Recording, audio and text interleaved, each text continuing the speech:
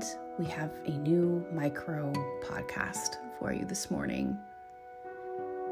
And a new Substack message for all of you who are subscribing. It just went up and it is loaded and it should be there for your reading for those of you who are interested. And I thought I'd give you an excerpt into that piece. So here we go.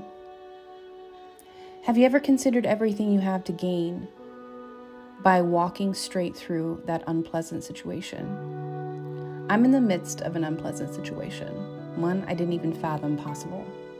But I learned long ago, after various heartbreaking scenarios, that the lessons in these moments are invaluable. Yes, they hurt, and we must let them. The easiest pathway from pain is through it, period. This is one of the first days in my new space alone, waking up here. It's quiet, too quiet. Just listen. This might be the most isolating living situation I've ever been in. I can't say it scares me. I'm not afraid of it. But it's such a complete 180-degree shift from where we are leaving. Even alone at the apartment, I can watch various timelines collide between people and traffic. I can watch life happen around me and participate in it. Here, it's a very different life. I will lean in hard, and here is why. Shortly after the death of my mother-in-law, I was sitting quietly in our apartment alone.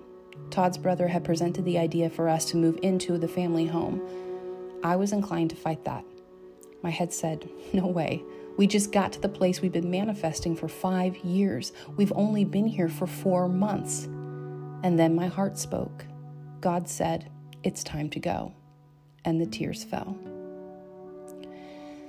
More you can find on this about pain and overcoming it and moving through it and feeling it and doing all the things. You can find that on my Substack, and it is uploaded now. So for $5 a month, you can buy me a cup of coffee and get little insights into making your world a little brighter and being a little bigger hero in your own world.